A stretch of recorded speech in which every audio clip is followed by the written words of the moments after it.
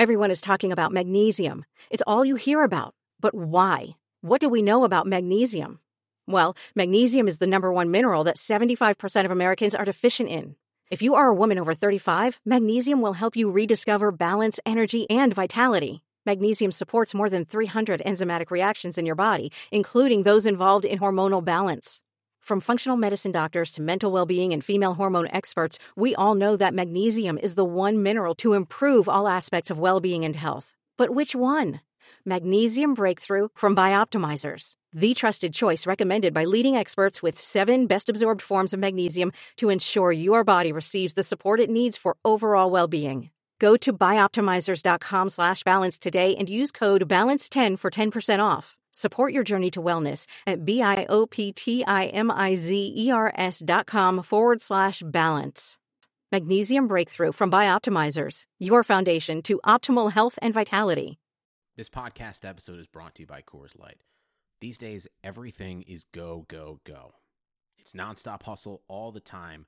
Work, friends, family, expect you to be on 24/7. Well, sometimes you just need to reach for a Coors Light because it's made to chill. Coors Light is cold lagered, cold filtered, and cold packaged. It's as crisp and refreshing as the Colorado Rockies.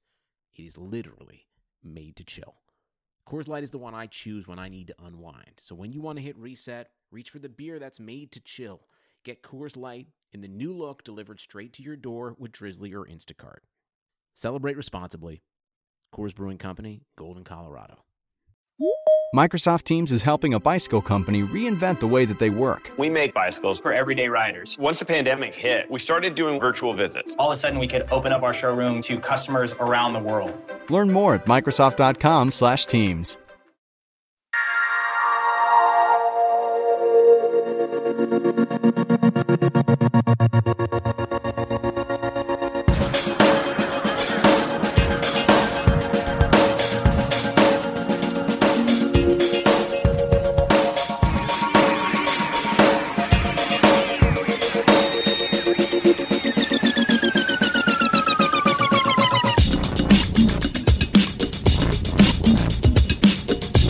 Welcome to the RotoWire Mixed Martial Arts Podcast. I'm Jake Latarski, joined today by John Littering. If you're out there on Twitter, give John a follow at JONLITTERINE. You can follow me at JAKESKI52. Today we're going to be making our fantasy picks for the UFC 201 main card here. Before we get going, just a reminder that we're kind of starting out still with this MMA podcast, so if you happen to be listening on iTunes or Stitcher, go ahead and please just take a second to rate and review the podcast. We really appreciate it. We'll even commentate your next backyard wrestling match, whatever it takes here. We'd be happy to help, or get at us on Twitter with any feedback here. But John, lots been happening in MMA since we last spoke. Of course, we've got PED use with the Lesnar positive test, the Chad Mendes suspension, Holly Holm, who was once on top of the world, lost another fight. Darian Caldwell, one of the better Bellator fighters, he got a big-time upset. We got the Cyborg Santos fractured skull. I saw today he had a 7-hour surgery. Out of all that or anything else that's happened since 200, what story jumps out at you the most? Well, I guess you would have to think it's probably the Lesnar news, simply because of the level of Brock's fame with mainstream media, UFC, and WWE. But you're right. There's been a lot of big news stories. The Darian Caldwell upset you mentioned, he was something like a minus 1,200 favorite. It was something insane. It was over 1,000. Yeah, haven't seen that since Rousey and Holly Holm. Yeah, you'll see that 4 or 5 times ever if you're a hardcore MMA fan. The Holly Holm thing is, it's 4 or 5 months ago, she was champion of the world. 4 or 5 months later, she's lost back-to-back fights, and she's 34 years old. And as I wrote, I would bet against her fighting for a title again. As crazy as that sounds at this point, I would, if I had to lay money on it, I would say she will not fight for a title again. And it's kind of gotten to the point where it doesn't look like, at least the way it's set up now, that we're ever going to, unless something's going to have to change, put it that way, in order for us to see a Holly Holm Ronda Rousey rematch. Because how things are set now, It just doesn't make any sense. Yeah, it would almost have to be Rousey coming back against Nunes and then winning and then getting Holm, but that's getting so far ahead of ourselves at this point. For the record, though, I got to give Holm credit for continuing to fight. She could have just sat around and waited on a Rousey rematch, but like you said, who knows when and if that'll ever happen. So good for her for fighting. A couple of tough breaks there, but nonetheless, you got to respect the game. Yeah, it's and like I said, people, fighters deserve credit for taking fights where they have nothing to gain, and that was the case with Holly. She had nothing to gain by taking that fight. It didn't work out, and now she's going to have to regroup. But the biggest story, I think it has to be the Brock Lesnar news. Mm-hmm. The Chad Mendes story to me is crazy because that has been talked about. Nobody has talked about that at all. If you look around, you see no one talking about that, which is crazy to me.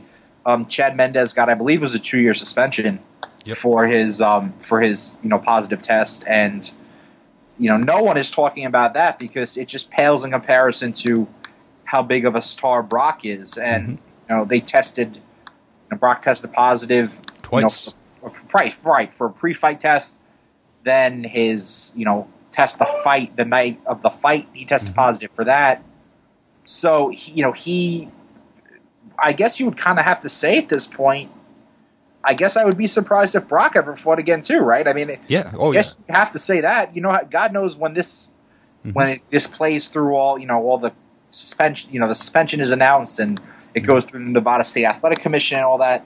I don't know. I would bet against Brock ever fighting in the UFC again. I think you have to at this point. I agree. I think he'll take his $2.5 million purse and run. I mean, if he gets suspended 2 years, he'll be 41 by the time this is all said and done here. So, yeah, I wouldn't bet on him coming back again. It was fun while it lasted to see him, but a little bit tainted.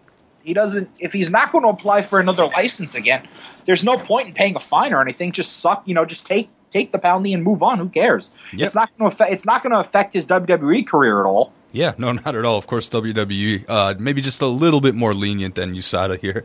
All right. But let's get on to the 201 card, the one that's coming up this Saturday from Atlanta. I mean, we originally had it was supposed to be 2 title fights, the welterweight championship and a flyweight championship. Mighty Mouse got hurt, so that flyweight championship got knocked from the co-main event here. But let's get going with the main event. It's a welterweight champion. You've got champion Robbie Lawler going up against Tyrone Woodley, the challenger. On DraftKings, Lawler is 10,600.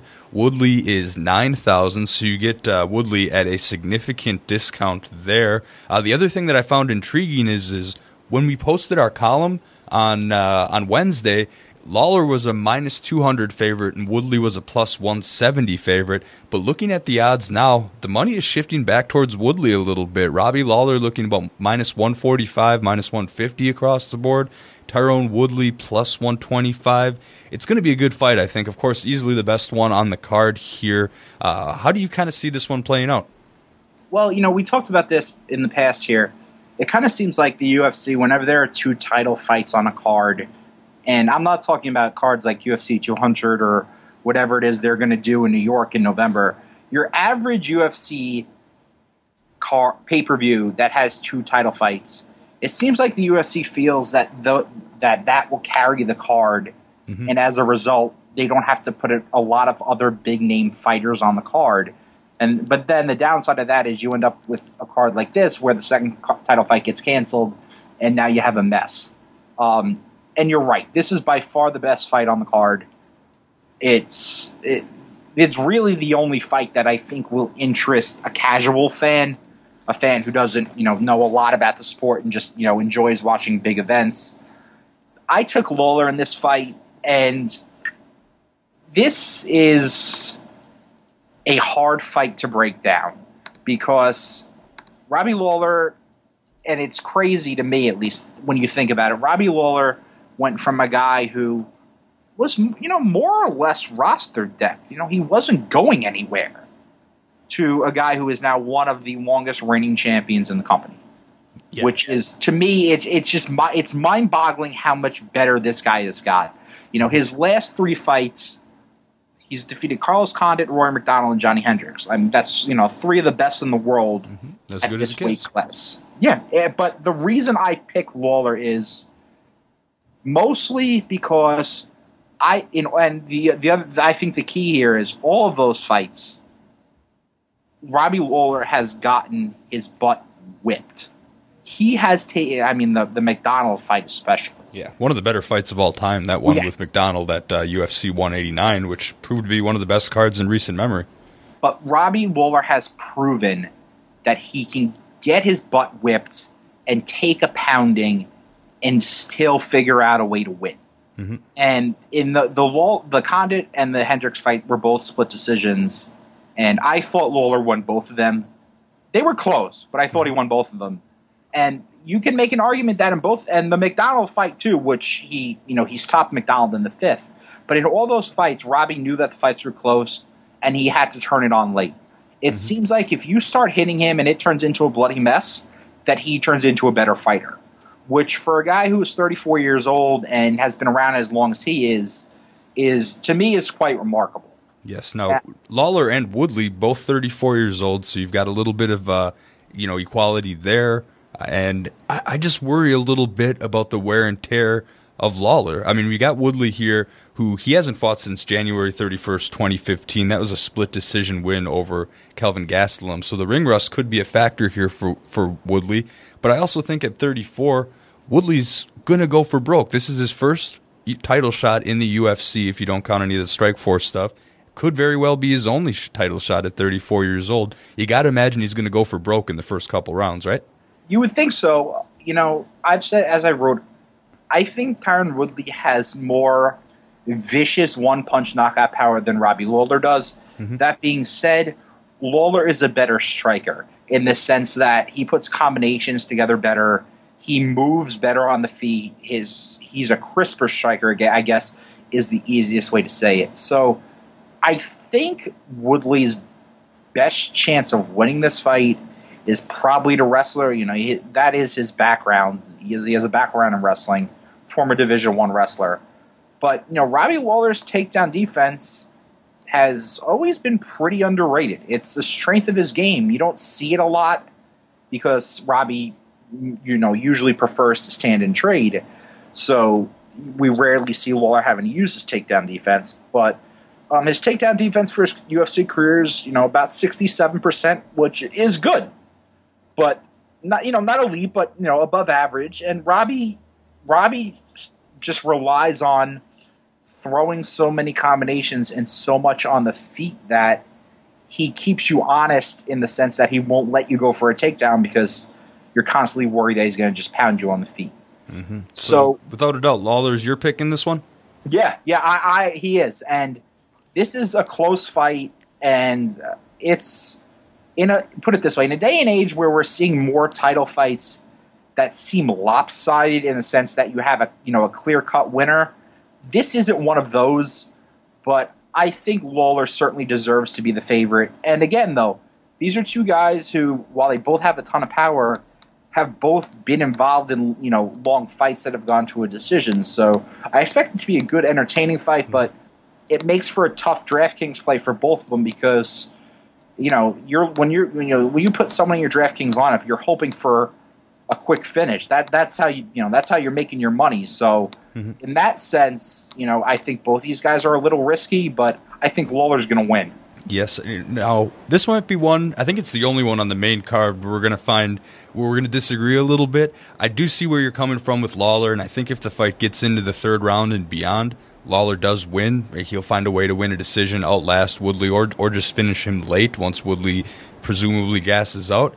I think I'm going to give the edge to Woodley in this one. I know he's got the layoff, but I just look at Lawler and all those wars that he's been in at 34. I feel like he might be a little bit of an older 34 than Woodley after, 4 fights in a row that have gone 5 rounds.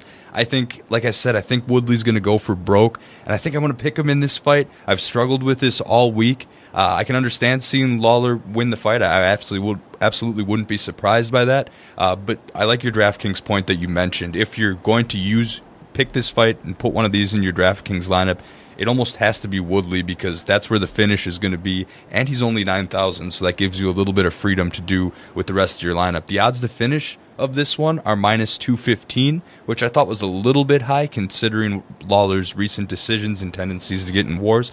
But I think we're going to differ on this one. I'm going to lean towards Woodley a little bit, just because it'll help me with the DraftKings lineup, and I do like the underdog. Now, the problem is you're not going to be able to find him at plus 170 anymore because the money's moved his way a little bit. So, I don't feel the greatest about it, but I think I'm going to put my head in for Woodley in this fight.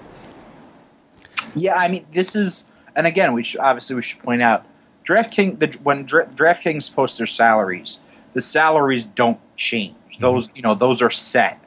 But as you just mentioned, Vegas odds do change, based on the money that's coming in. So, if you're the type of person who, puts money down on fights as opposed to a DraftKings, if you are looking at odds and, you see a line that you like, get in on that because it could easily change depending on where the money comes in moving forward. Yeah, you don't see this very often, but I think in this is a rare situation where Lawler might be the better money line bet, but Woodley is the better DraftKings play. I think that's how I'd pin that one down. But let's move on to the co-main event here. Again, supposed to be Mighty Mouse Johnson against Wilson Reese. That got scrapped. Reese is still on the card further down here, but it's been replaced with a women's strawweight matchup here between Rose Namajunas and Karolina Kowalkiewicz, if I said that right here. Namajunas 10,800, Karolina 8,600, so near bottom barrel pricing. These odds haven't changed a ton. Namajunas a heavy favorite here, minus 230. Karolina plus 190 here. The odds to finish on this one are plus 155. It's one of two fights on the main card here with where a finish is actually not expected according to Vegas here. You said in your DraftKings column, John, that you're probably staying away from this fight on DraftKings here. Do you want to explain that reasoning? Yeah, and it's pretty much for the main reason for what you just said. This, to me, at least lines up as a fight that could very easily go the distance. It strikes me as that kind of fight. For her entire career, I have underestimated and not given Rose Namajunas the credit that she deserves. It has gotten to the point where I think it's pretty obvious that she is the third best welterweight in the world. Flyweight, strawweight, women's strawweight in the world. Mm-hmm. No flyweight division yet. Maybe getting there. No fighters are clamoring for it. It's not there yet.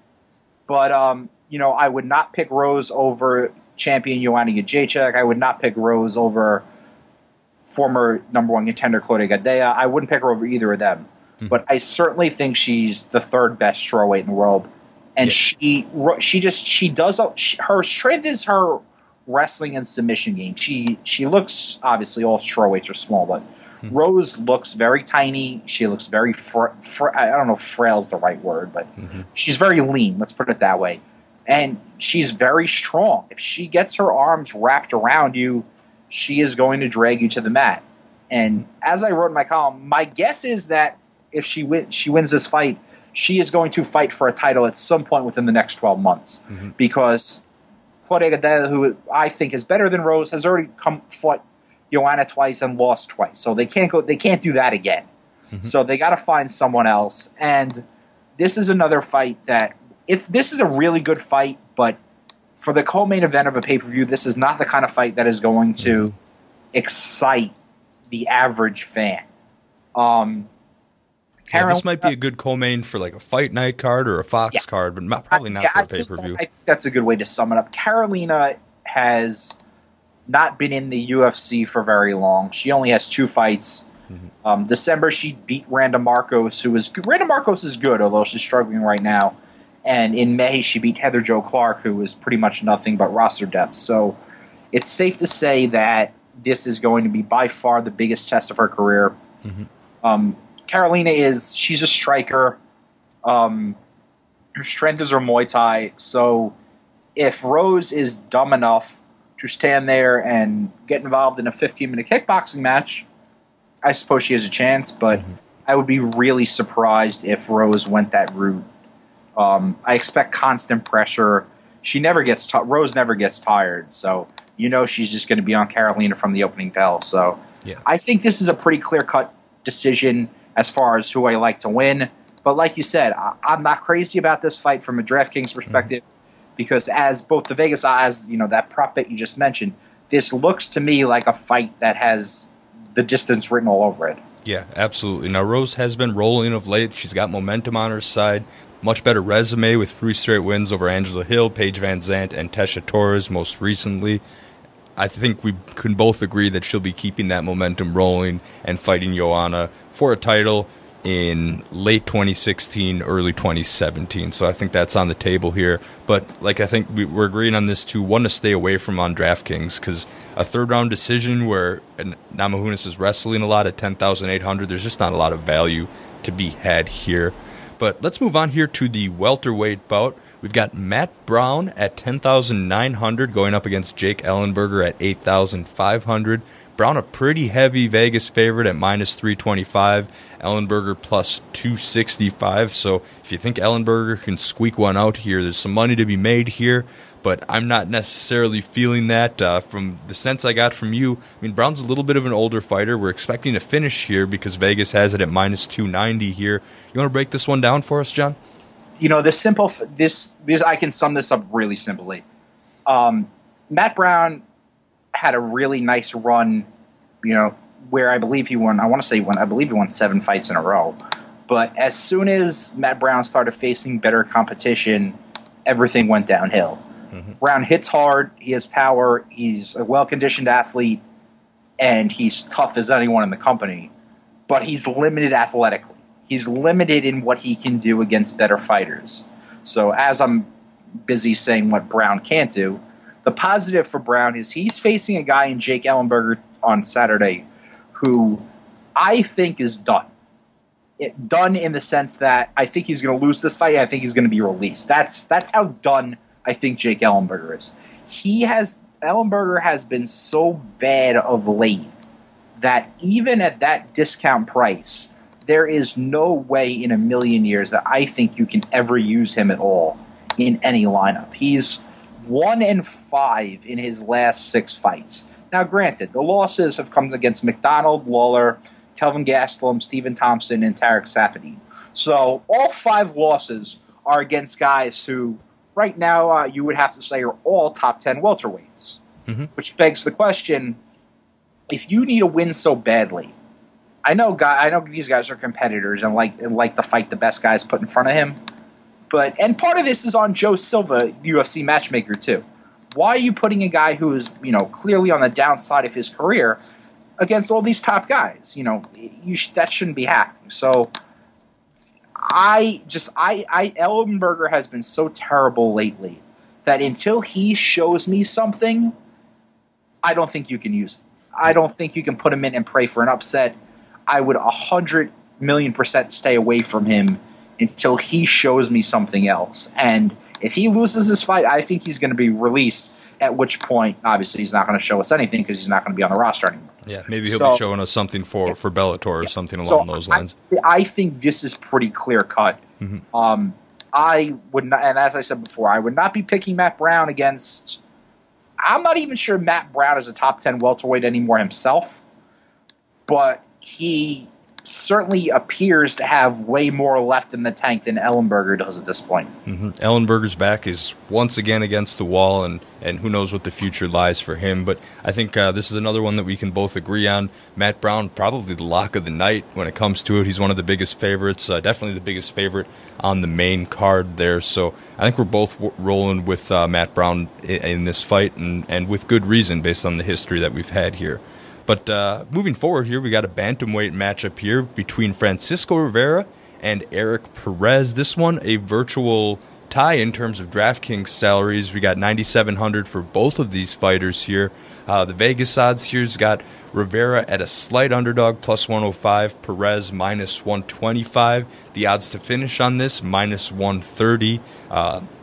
Perez kind of an up-and-comer, I guess you could say. He's only 26. Rivera is 34. So it projects to be a close fight. Is it close enough that you would stay away from it on DraftKings, or is there a way you can find an edge in this bout?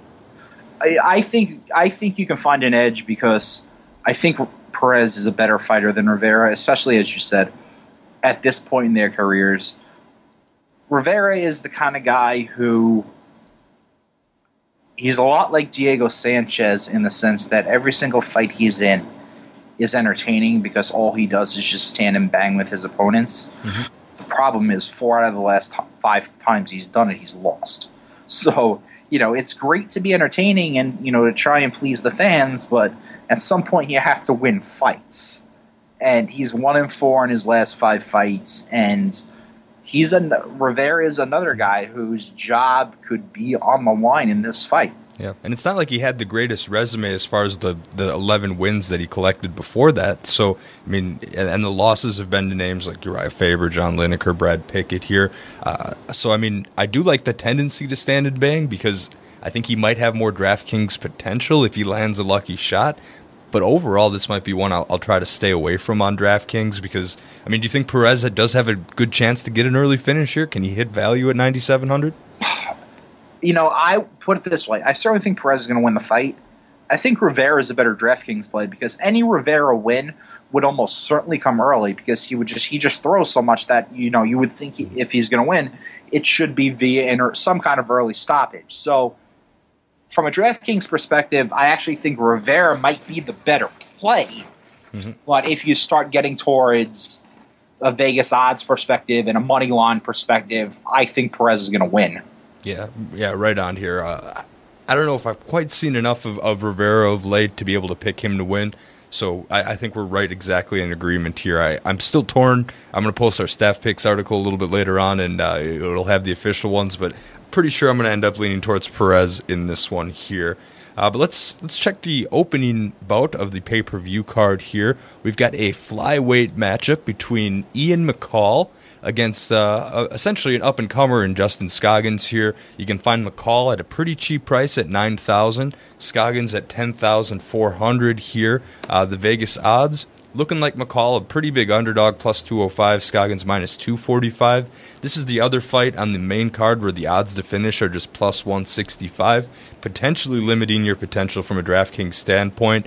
Like I said, it's the story of kind of a veteran. McCall's 34 years old against a relatively newcomer, but good, solid prospect in Scoggins at 24 years old. Can you see an upset happening here? Do we have Ian McCall kind of retaining where he's at right now, or is he just another stepping stone for Scoggins as he hopefully gets a quest at Mighty Mouse? No, this is my upset pick. I'm taking McCall in this fight, and every DraftKings lineup you put together, you have to find some upset somewhere, and this is one of my big one. Ian McCall is a perennially underrated flyweight. He's 32 years old, so he's certainly not as young as Scoggins. But Ian McCall's last 6 fights, he's 2-3-1. The draw came against Mighty Mass Johnson, so anybody who could take Mighty Mass to a draw, that should tell you right. Mighty Mass, who I think we both agree right now, you'd have to say is by far the best pound-for-pound fighter in the world. So anybody who could take Mighty Mass to a draw, he fought Mighty Mass again, and although he lost, it went the distance. So he's fought Mighty Mass twice, once to a draw, second time he took him to the distance. Ian McCall is just a good all-around fighter. Now, the thing I'm concerned about is McCall hasn't fought since January 2015. Mm-hmm. So very similar. I think that was the same event, actually, as Tyrone Woodley's last event, January 2015. It was. And both of them, both McCall and Woodley, had fights later in 2015 they were supposed to be involved in and were canceled for McCall's because he was injured, Woodley's because Johnny Hendricks couldn't safely cut the weight to get to the welterweight limit. Mm-hmm. So that's my biggest concern here about McCall is that it's been a long time since he fought, and regardless of what Dominic Cruz says, Octagon rust is a real thing. Mm-hmm. Dominic, in case you don't know, Dominic Cruz has stated in the past that especially he's a perfect guy to say this because he spent so long on the sidelines with all his injuries. Dominic Cruz has stated that Octagon rust is just a mental thing and it doesn't exist. And I think we all pretty much agree that's not true. There is some level to not being in there. You could spar all you want. It's not the same as fighting an opponent. Mm-hmm. So I'm a little worried about McCall not being out there for a while. But he's facing Scoggins, who 24 years old, developing. But again, a guy who during his UFC career has been inconsistent, 4-2. So obviously a good record. His last fight against Ray Borg in February was his best performance. Ray Borg is a very, very good flyweight prospect. Scoggins won that fight easily via decision. But again, I think this is one of those fights where you have to look at the numbers. Justin Scoggins averages nearly 4.5 takedowns a fight. That is what his game is based on. He's a wrestler. Ian McCall's takedown defense throughout his UFC career is nearly 89%, which is an insanely high number. So, this is, you have, like I said earlier, you have to pick an upset. You have to pick an upset somewhere. And this is one where I think McCall is getting overlooked because he hasn't fought in so long. And I think McCall's takedown defense, which is, going to be really key against the guy in Scoggins who has a wrestling background. McCall's takedown defense throughout his UFC career has been terrific. So I think I like McCall in this fight. I think this is one of those fights where you can certainly make a good, even if you don't think McCall is going to win, I certainly think he's the better value. I happen to, as I said, I think he's going to win outright.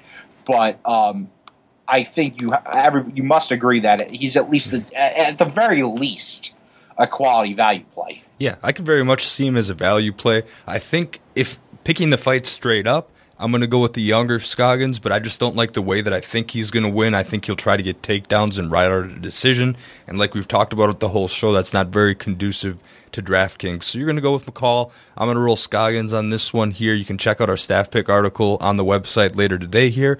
But this brings us to the next topic here, trying to pick a DraftKings value play of the day. You want to try to find some value because, like you said, you can't just pick all favorites. You pick 5 fighters with the $50,000 budget, so that's $10,000 a fighter. And like going to the example, if you want to take Robbie Lawler, he's $10,600. If you want to take Matt Brown, he's $10,900. So you take those big favorites. You've got to pick 1, sometimes 2, and even sometimes 3 upsets depending on the big favorites here. So is McCall your big value play that you're going to be using in your lineups, or is there any other values that you see on here? McCall is my big value play from the sense that I think he's the underdog who I think has the best chance of pulling the upset. Now, obviously, I get asked a lot who I think my value plays are for each individual event, and this is going to sound strange, but my other value play for this card is a guy who's a favorite, which doesn't happen often, and that's Nikita Krylov, who's going to fight Ed Herman. Krylov is in at $10,200. Herman is in at $9,200. And when I saw these odds, both the odds and the DraftKings salaries, I thought they were both misprints. Nikita Krylov, for those of you who don't know, started his UFC career at heavyweight. He was undersized at heavyweight. He had a hard time. He's been fighting at light heavyweight ever since. He's won 4 fights in a row, 3 of them via submission, 1 of them via knockout. The guy has looked like an absolute savage. Mm-hmm. And he's taking on a guy in Ed Herman who defeated Tim Boetsch in his last fight. But, other than that, has been more or less roster depth for his entire career. I was very, very, very surprised that both the odds and the DraftKings salaries in this fight were this close. I would have guessed that Krylov would have been closer to, $10,700, $10,800 than the $10,200 that he's at. And as far as the Vegas odds go, Krylov was minus 155.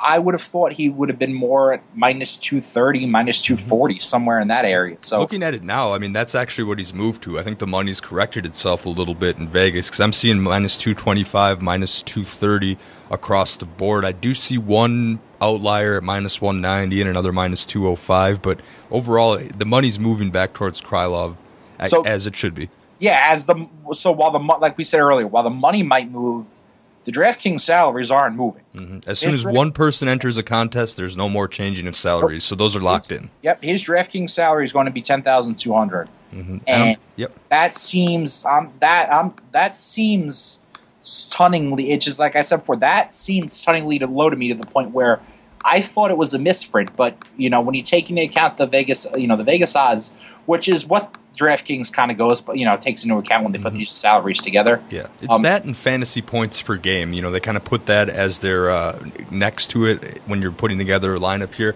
And so fighters that have had a stretch of knockouts might have a little bit higher salary than someone who is winning by decision consistently. So, like I said, Krylov has won 4 fights in a row. They've all been, via either first or second round stoppages. So that, what else can you ask for when you're trying to put together a DraftKings lineup? So it's not often that, one of my great value plays is a guy who's already favored, but that's the case in this one. I like Krylov in a big, big way in this fight. Exactly. See, this leads us perfectly into the next question I was going to ask you, and that's the undercard fight worth tuning in for, because this Krylov fight isn't on the main card, and this was going to be my pick for the undercard fight worth tuning in for, mainly for 2 reasons here. The odds to finish are minus 350. That's by far the biggest on the card here, so big favorite to finish here. And, of course, Krylov never once in his entire professional fighting career, he's fought 24 times, never once has he let it get to a decision here. So that's my pick for the fight of the night. And I agree with you as far as the salary being a bit too low there. I think that's definitely,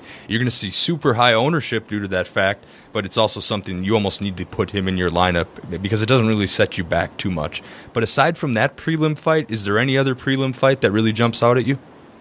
I mean, I'm looking forward to the Ross Pearson Jorge Masvidal fight, simply because two guys who are both veterans of the sport, but also 2 guys who really just enjoy standing and getting in there and just banging with their opponents.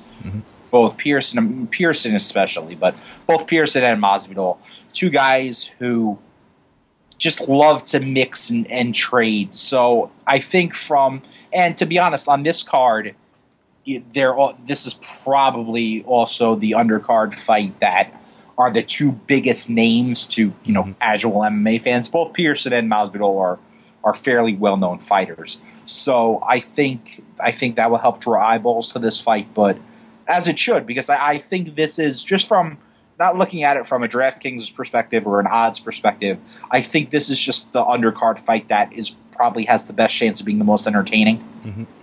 Yeah, so I think we can both agree it's definitely going to be worth our time to tune in a little bit early for the prelims, at least catching the last 2 here on Saturday night from Atlanta. First time a pay-per-view has been on the East Coast in quite some time, so absolutely worth tuning into for quite a while on Saturday. Well, that'll do it for the RotoWire Mixed Martial Arts Podcast, UFC 201, Saturday in Atlanta, Georgia. For John Littering, I am Jake Latarski. One last time, please rate and review the pod if you can. Give John a follow on Twitter at John Littering. You can give me a follow at JakeSki52. We'll be back with you prior to the Conor McGregor-Nate Diaz rematch at UFC 202 on August 20th. Thanks for joining me, John, and take care. All right, looking forward to it. Talk to you soon.